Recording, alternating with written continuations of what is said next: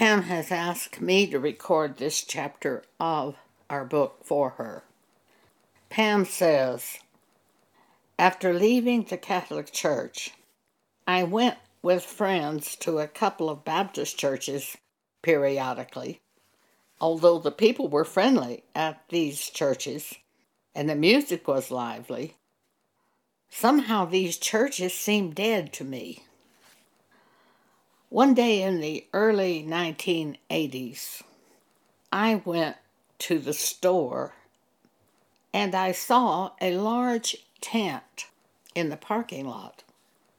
In the tent was a man speaking from the Bible. I went in and listened for a while and found what he said to be interesting. He spoke of the difference between those who believe in Jesus mentally and those who believe from the heart. My understanding was this man was an evangelist and was holding meetings for a few days in the city. Several months later, I began an internship at a counseling center for teenagers. Some of my co-workers there spoke of the new non-denominational church that they were attending, and I recognized that the man they referred to as the pastor was the evangelist that I had heard in the tent meeting. I was told that he and his wife had wanted to settle down in one place to raise their family, so he stopped doing evangelistic work and became a pastor and started this new church called Metro Church. At the time this happened, I didn't know Ephesians 4, in which we're told that Jesus gives ministry assignments. A person doesn't decide to start or stop being an apostle or prophet or evangelist or pastor or teacher. In Ephesians 4, we read, and Jesus gave some apostles and some prophets and some evangelists and some pastors and teachers for the perfecting of the saints, for the work of the ministry, for the edifying of the body of Christ. So you don't switch assignments unless you have been appointed to two offices, and you could be appointed to more than one office. Paul was a preacher, an apostle, and a teacher, so you could have more than one office. Pam says, I began going to Metro Church. When I got there, I found there was a singles group that met one evening each week. Although I worked evenings, when possible, I went to the singles group meeting during my dinner break. When I first began going to this group, they met in a small room with less than 10 people. To me, the people in the group seemed to care about things of God. After not being able to go to the singles group for several weeks, when I returned, I was surprised to find that they were now meeting in the main auditorium, and there were well over 100 people there. Let me pause to make this comment. Often, people think a large number of people attending a church means they must really have something happening in that church. Often it's exactly the opposite. Often when there are just a handful of people, they do care. But when you get in large numbers, often they're being entertained somehow, or someone is appealing to their own lust. Pam continues her report. There was a new leader, a new pastor at the church, and there were lots of singing and clapping of hands going on. The meetings were now more of a social gathering than they had been before, and there were many people that I had never seen when the group was small. In fact, I seldom saw anyone I had met when the group was small. In this large gathering, I met a woman named Cindy, who had a room to rent at her house. I was looking for a place to live while I finished my studies, and I decided to rent this room in Cindy's house. Cindy had been married and divorced twice and had a daughter about 6 years old. At first she seemed content to remain single and raise her daughter, but several months later it became clear that she was looking for another husband. I shared scripture with her, which tell us that if a divorced woman remarries, she commits adultery, and the man who marries a divorced woman commits adultery. Scriptures such as Romans 7:2-3. For the woman which hath an husband is bound by the law to her husband so long as he liveth. But if the husband be dead, she is loosed from the law of her husband.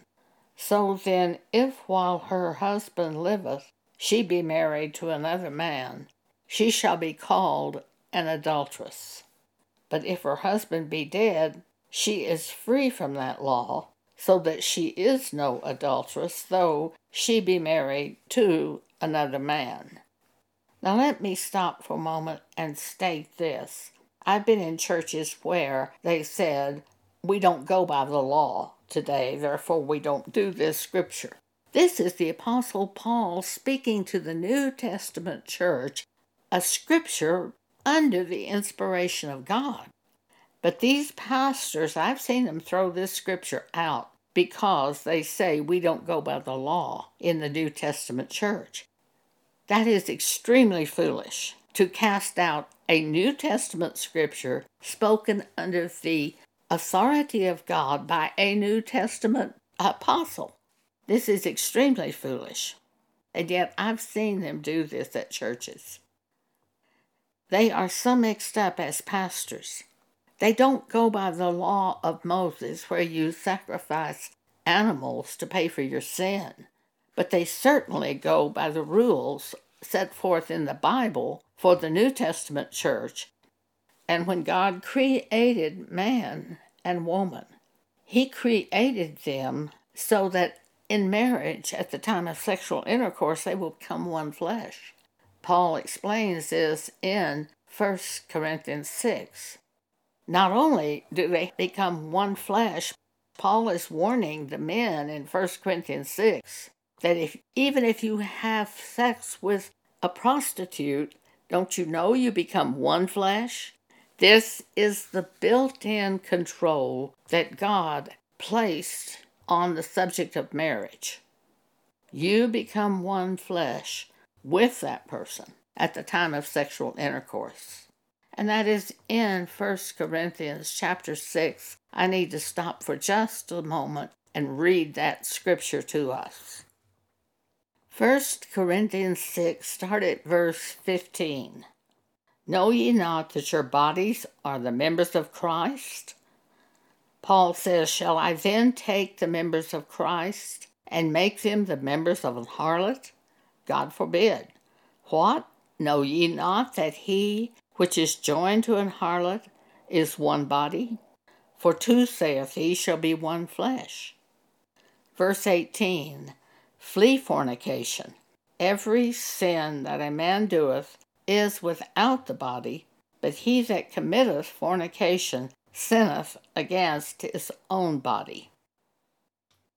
So the basic law that God has set up is that the man would leave his father and mother and cleave to his wife, and the two would be one flesh. You cannot separate that one flesh any way other than death. So We read in the New Testament, "For the woman which hath an husband is bound by the law to her husband so long as he liveth, because she's one flesh with him. But if the husband be dead, she is loosed from the law of her husband. So then, if while her husband liveth, she be married to another man, she shall be called an adulteress. But if her husband be dead, she is free from that law, so that she is no adulteress, though she be married to another man." That's Romans 7, verses 2 and 3. So the divorced woman who remarries commits adultery according to God's law and the Bible. In Matthew 5:32, we read, "But I say unto you, says Jesus, that whosoever shall put away his wife, saving for the cause of fornication, causeth her to commit adultery. And whosoever shall marry her that is divorced committeth adultery." The man who marries a divorced woman commits adultery. So Pam is telling this woman that if she remarries, she will commit adultery. She's also telling her that the man who marries her, a divorced woman, will commit adultery. That's what the Bible says. Pam continues her report.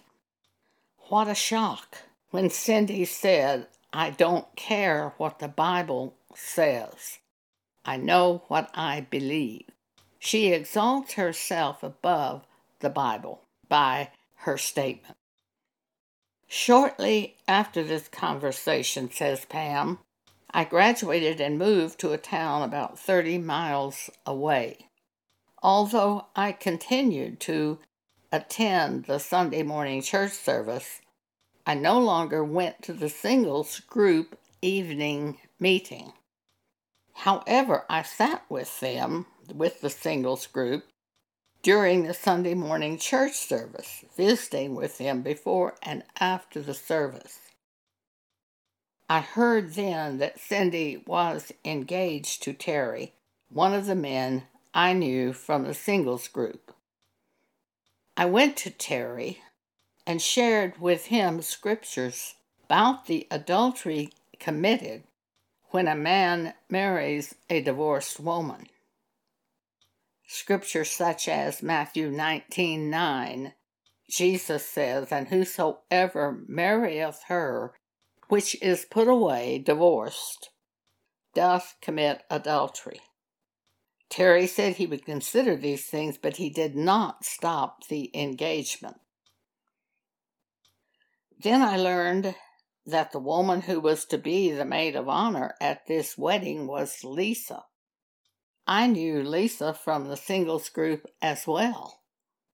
I went to her and shared scripture warning her of the adultery that would be committed if Cindy married again. Lisa said that she knew this, but that Cindy and Terry would get married even if she wasn't maid of honor. So she was going ahead and be maid of honor. Lisa cared more about her opinion and what she wanted than she did in honoring the scripture. So what we have here is a group of people that don't go by scripture. They go by what they think and what they want. 1 Timothy chapter 5, verse 22, "Neither be partakers of other men's sins. Keep thyself pure." Then Pam says, one Sunday morning, not long after I had talked with Terry and Lisa, I arrived at the church auditorium a little early and sat in the area where those in the singles group sat. Strangely, no one from the singles group came and sat in the area where I was sitting. As the service was about to begin, I turned around and saw those from the singles group sitting back several rows. I didn't think much about this. I just thought they must have decided to start sitting in a new area of the auditorium. The next week, I sat in the new area of the auditorium, but those in the singles group sat in the old area. Then the following week, I got to the church building shortly before the church service started. The singles were already sitting together, so I went and sat down with them. Without saying a word, they got up and moved to another area of the auditorium. It was obvious that the people in the singles group wanted nothing to do with me, but I had no idea why this was so. I cried out to God, asking if I had done something wrong. A couple of weeks later, Sherry, a woman I had met when the singles group was very small, but I didn't know her very well, came to me after a Sunday morning church service. She said she had a message from God for me. The message was that God knew how those in the singles group were treating me, and that I needed to know it was because I had spoken to the various people involved in Cindy and Terry's wedding, warning them of the adultery that would be committed by this marriage, and that this is what God, had wanted me to do. Receiving this message was such a help to me, says Pam, and I was so grateful to God for sending it to me. Terry and Cindy's wedding was held at Metro Church with one of the pastors from the church group officiating. Lisa was maid of honor. In the following section of Scripture, Jesus is praying to God concerning the elect of God. John chapter 17, verses 14 through 18. Jesus says to God, starting at verse 14, I have given them thy word, and the world hath hated them, because they are not of the world, even as I am not of the world. I pray not that thou shouldst take them out of the world, but that thou shouldst keep them from the evil. They are not of the world, even as I am not of the world. Sanctify them through thy truth. Thy word is truth. As thou hast sent me into the world, even so have I also sent them into the world. Tomorrow we will continue this story of Pam trying to attend the non-denominational church.